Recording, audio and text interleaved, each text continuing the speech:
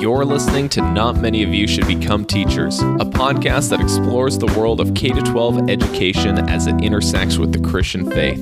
You might call us extreme moderates. We're skeptics who try not to be cynics, who desire to see Christian educators dive deeper in their vocation. Welcome to the show.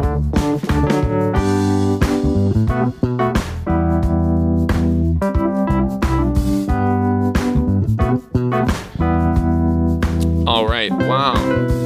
In person for the first time. 2 meters apart, Riley, for the first time.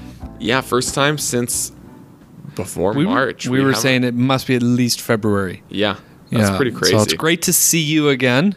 And on a blustery day. It's absolutely pouring this October. Lower mainland BC. Yeah. A little fatigued. Yes. We talked about that last time, fatigue, but still, the update is that we're still fatigued? Still fatigued. How are you doing? Yeah. Feeling...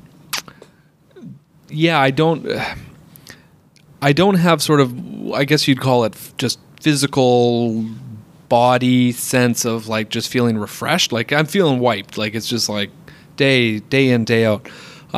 Finding pockets where we can talk about this. Certainly this episode, Riley, just some glimpses, moments of success and feeling some classroom wins. Like those feel good, but I am mentally and physically sort of just wiped. Yeah. And adding to those, like whatever wins or successes that you find in a situation like this feel even sweeter because of how frustrating a lot of things have been. And things have actually been, all things considered, like I've been really impressed with the way that things have been able to take place. Like I'm so thankful. Considered. I'm thankful that there's people in front of me.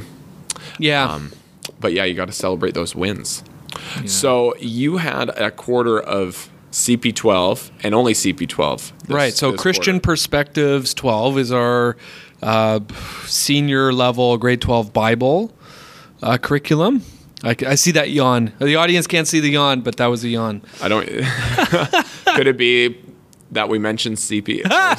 Yeah. Some students might resonate with. No, I was just saying CP because I know some of our audience may be tuning in, Riley, and it's like CP. What's that? So yeah, that's in most Christian schools would be Bible, would be sort of a theology course. Mm-hmm. So that's an interesting title: Christian Perspectives. Yeah, it's plural too. It's it's not like the Christian perspective. It's like perspectives. Well, as David Smith might say, that a Christian in an upper class Christian in Canada would have a very different perspective on a number of things than a Christian living in any different part of the world or any different class. Which is why I do. I probably play it up. You could probably say too much, maybe. I do really emphasize that plural, not in a relativistic way of there's a bazillion perspectives, but to show students. I think maybe this is where I found the most traction. Is our school like any Christian school, really, even a non-denominational, multi-denominational school, is going to have some foundation. Is going to be in some vein or tradition or tribe of Christianity, and that's going to be its distinctives and have a flavor. And one of the things that I've just found, like I said, traction on is to give students, maybe for the first time, an awareness or a sense that the language of faith and the biblical story. Yes, it's our story, but the way we tell it or the vantage point from which we see the story is maybe not the only way that has been told. Yes. And that's an aha moment for. I mean, that would have been an aha moment for me as a 17-year-old. Yeah. Yeah, fascinating. And there's even more aha moments as we listen to people like Dr. David I. Smith share about his conversations with some women in Afghanistan, or talking to someone who were talking to women in Afghanistan, and they read the story of the woman at the well, and they had such a different perspective on why this woman had so many different husbands over the course of her life, where from a Western perspective, it was like some might have said it was immoral or something like that, where they would have said like someone of her status wouldn't have had no choice, and she was probably like, yeah, just low status, no choice, hands tied sort of thing. And yeah, there are these different perspectives. So David Smith had told that story in our course, and it's stuck in the back of my head for quite a while. And one of the things that I've played around with me and a few colleagues who, there's a few of us teach the Bible curriculum in the high school. And I noticed, this was in September when we're back in person for the first time, and we had a department meeting, a little staff meeting. And just to be mildly provocative, but also to point out maybe the obvious in the room is, and we have a somewhat of a homogenous staff. It's becoming more diverse in a few ways, right? But it's 5 white guys in a room, like 5 awesome colleagues. Yes. And I mean, I'm one of them. And I said, is this on one level, anybody should be able to have the platform of teaching Bible. This is not a problem on one level. And another level, this is a bit of an issue. And my colleagues and I didn't even see maybe eye to eye on that. But what it's caused me to do is think through the voice. I can't nor should I change who I am, like be authentically Mr. McFarland. But it's given me thought to who I give, for lack of a better phrase, like who I give airtime to in right. on the screen, right? Like if I'm pulling up a clip of something, or I have the opportunity. I don't believe in homework in CP. We do it all in class. I want to read it with them. I want to encounter it with them and have them grapple in the moment. Who has the microphone? Who we see who we hear from is very important. And you can pick from a race perspective, from a gender perspective, from a calling perspective, something David Smith talked about a lot in our course. Big time. Within our communities, who do we see at the fronts of our churches the most? We see pastors, missionaries, and then I think after that he says doctors and nurses that live abroad. Yeah, there's a hierarchy. And we don't. Maybe you wouldn't hear from someone that works in a different profession that still has the ability to share and to talk about their story. Or guys who have their own podcast or something like that. Yeah. So how about you break down a little bit, so Christian Perspectives 12, already gone over the plural. This is the final explicit Bible course for these students before they go into the afterlife of university. What is the framework or the curriculum that is kind of set out before you? Like, this is what we're going to put our fingers into before we graduate. Break that down. Well, I like the language of, getting your fingers into something, like, working in the soil or the dirt or something.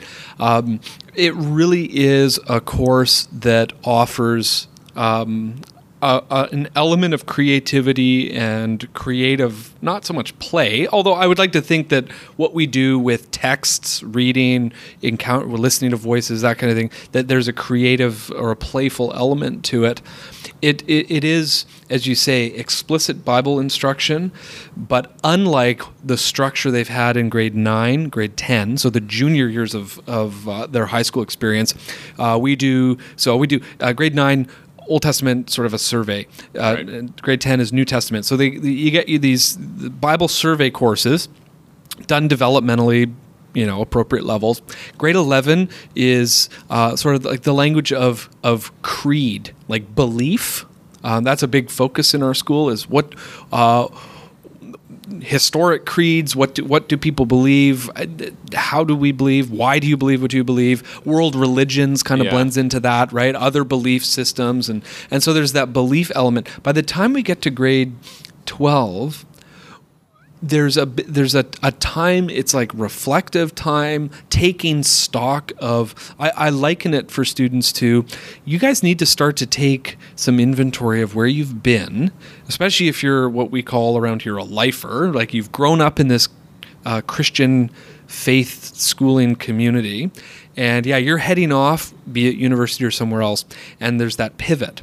And so you're looking forward and you're looking behind, and we want to just give a bit of space for that. And so we, the readings that we would do the Bible focus would be in the wisdom tradition, right? So into the Psalms, Proverbs. I've spent a whole quarter doing Ecclesiastes with students, and so not so much sort of this like big expository teaching, but I liken it to sort of just space, which they don't have. Part of me wonders too, right? Like you probably have this at a grade 6 level, or correct me if I'm wrong. But students have this perception of what's happening to them in the schooling. Like it's like, oh yeah, I've heard this before, or this is what we've done, or they have this notion of what schooling is to them. Now we do this. Now we do that. Yeah. Yeah. And that can, like, I try and think, like, in grade 5, we go on a field trip to Victoria. In grade 6, we go hiking. In grade 7, we go caving. Do you know what I mean? Yeah. But there is an academic version of that too, to some or lesser extent. And I do love the language of sort of like capstone courses, like culminating. You've arrived at, like, there has been a scope and sequence, as we used to say. There has been thinking through, this is where you're, this is sort of an arrival point in our program. But at the same time, I have found, this is now the second time I'm saying this in this episode, the idea of having traction. Because I think we've talked before, right, about students in Christian schools get sort of inoculated to faith. And so if I can sort of come at this, I think as Brian Zond would say, Pastor Brian Zond would say, coming at something slant, like telling the story slant. Is that Zond? Am I know slant. I know Zond. I don't know if they're. I'm mashing them together, and anyway. But coming at it slant, I'll say to students, you're googling it, good. I'll say coming at something 45-degree angle, right? Just to alert students to maybe new possibilities of how they've. You think you know this. Yeah. But have you considered it this way? Now, that's an interesting way to go about something, because I could see, let me just play like skeptic for 5 seconds, is that I could see someone, if you went up to grade 12 students before they leave and say, it's not exactly how you think, and what if someone says, don't shake their worldview too hard? Do you know what I mean? Like, this is the way Christians think. Like, don't expand things too much. Like, what? So, yep. I'm sure someone could see the value in, like, okay, you get some more engagement when you tell it slant and you open things up a little bit more. But then how would you respond to someone that might be a bit more protective of students? In this situation, actually, it seems to be fragile worldview. It's a great question. I often, and I hope this is not too flippant, right? And I treat this is sacred stuff. This is holy ground, especially in a Bible class. But I often I'll tell this to students.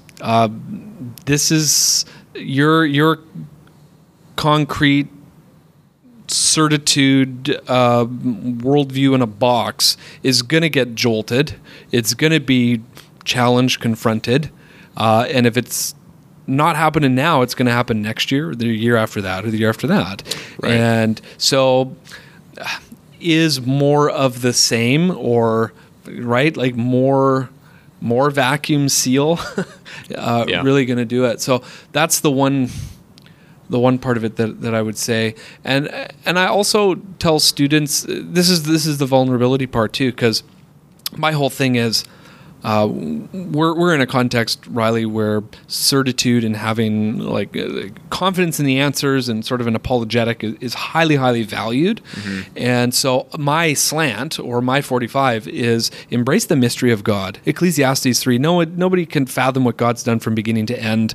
Right? God makes everything beautiful in its time, but embrace the mystery. So I do the whole like the biblical tradition, the Christian tradition. There's mystery here. Embrace mystery. But then I'll go one other level, and this is sort of the meta stuff for grade 12 students. I'm like, what if I invite them into my doubts? What if the phrase embracing mystery is just a cop-out for I actually don't have my answer's kind of shaky, or I don't really feel too confident in it, and so I can't explain it, so mystery choose your own truth. Right. And as soon as I think part of it is, as soon as I am open enough with students, right, it's almost like two layers. They see there's the initial excitement of, someone like Mr. McFarland is doing this. He's doing something a little bit different here. The vocabulary is different. It's kind of unconventional. It's a bit provocative. But then, so I'll do that for a little while, and students think, this is cool. This is interesting. A lot of them, I get a lot of positive feedback on that. And then I go one other level, and I basically say the danger of me doing this. Like I expose the vulnerability. I said, you know what? This is my shtick.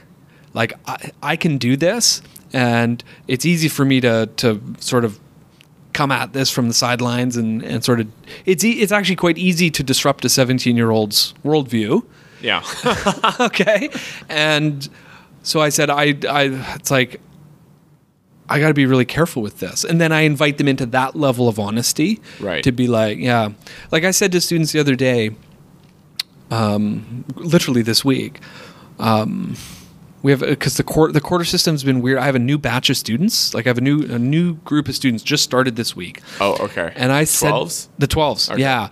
And so I said to them, who I know some of them, and others I've not taught before, but the ones that knew me, I said, the real danger for me right now, and COVID, pandemic's not helping, I can just shift into autopilot. Because what I get to do right now is I get to cherry pick my great, all these metaphors. I get to cherry pick, do a greatest hits, McFarland's greatest hits. I'm just pulling from, I've been doing this for a decade, so it's like I know what works. I can pull that, and I know the clips I'm going to play. I know the little jokes that I can crack. I've highlighted and leafed through the text so many times, right? Yeah. And it's like I could do this, and I could act through it. And I said, you might not even know that I'm acting. I could see some eyes kind of open up, right? Because it's like, maybe I'm acting right now. You don't know. Like, but then we talked about like the role of the Spirit and the dynamic in of God showing up. And yeah, I think that comes with being an extreme moderate. Wouldn't you say? It's back to our language, isn't it? I think so. That's what rings in my head. And it is different than, because I could also see someone saying like, yeah, you're right. We need to shake up their worldview so we can tell them how to critique the secular one. Do you know what I mean? Yeah. And that's where so many worldview conversations go, is that it's not about what a Christian worldview is. It's what a secular worldview isn't. Do you know what I mean? And with a name like Christian Perspectives, you could see that could be quite an interesting, or not quite an easy direction, but you make it a little bit more interesting than just going that way, which I think is a positive thing. And you see positive reactions in your students, which is good. Yeah. What's going on in grade 6 these days? Oh, boy.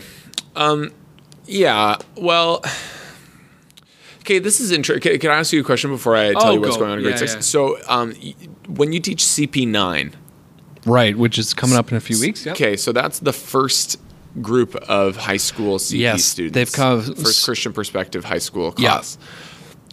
Do you sense the same amount of inoculation with those 13-year-olds or 14-year-olds that you might notice with a 16-year-old?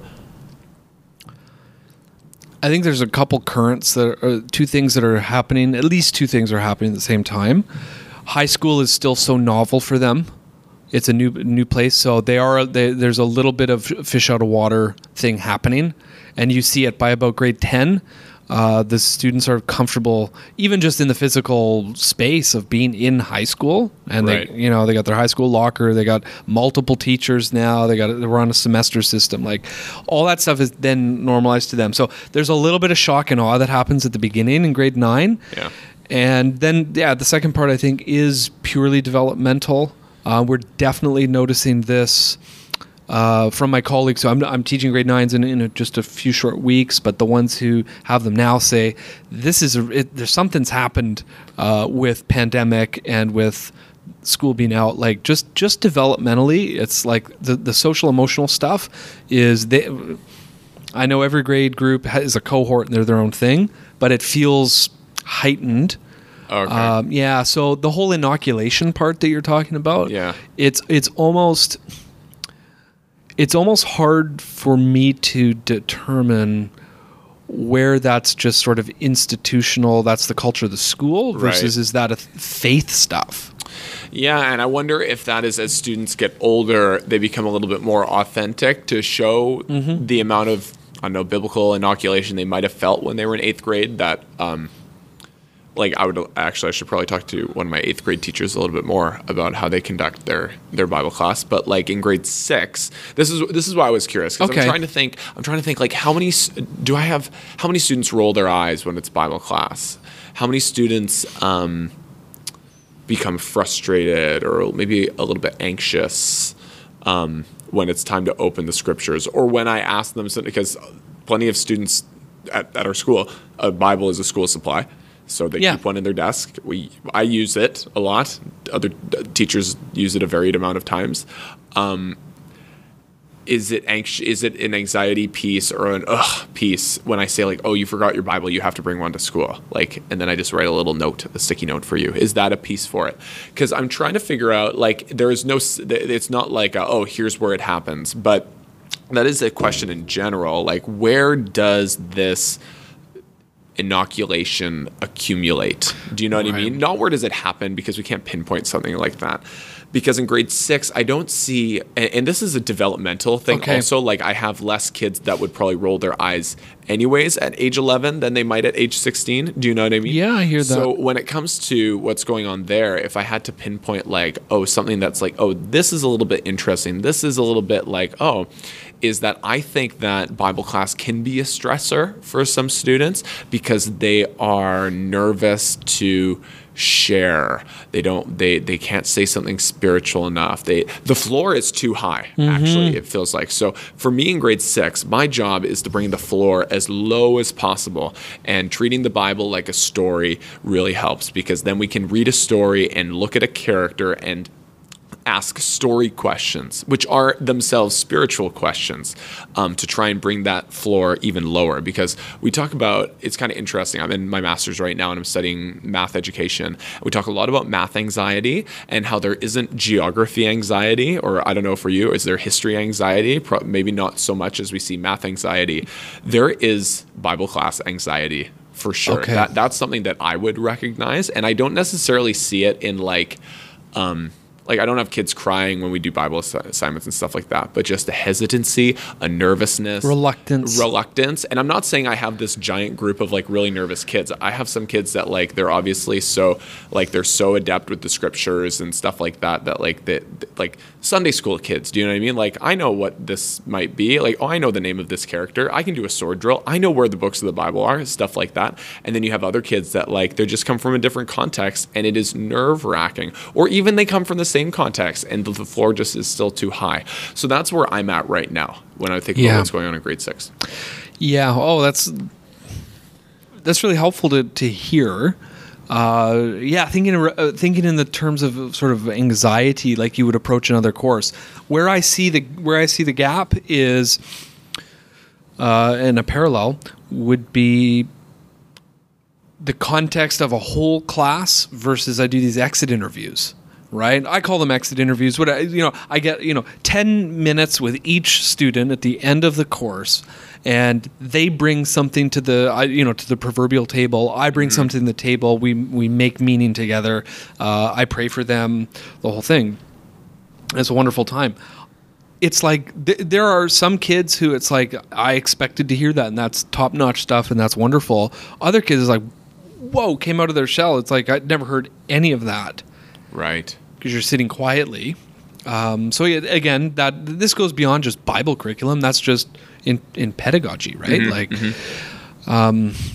And so, maybe I like that what you said about the floor being so high. Like, do we have this set up on this mantle, this pedestal of having to learn and speak a certain way? Yeah. And I think the students undermine their own intelligence. We've talked a lot about like I recognize that the students at the school that I teach at, they're bright. I am very impressed with the level of thinking that even some of the students that struggle are still able to do.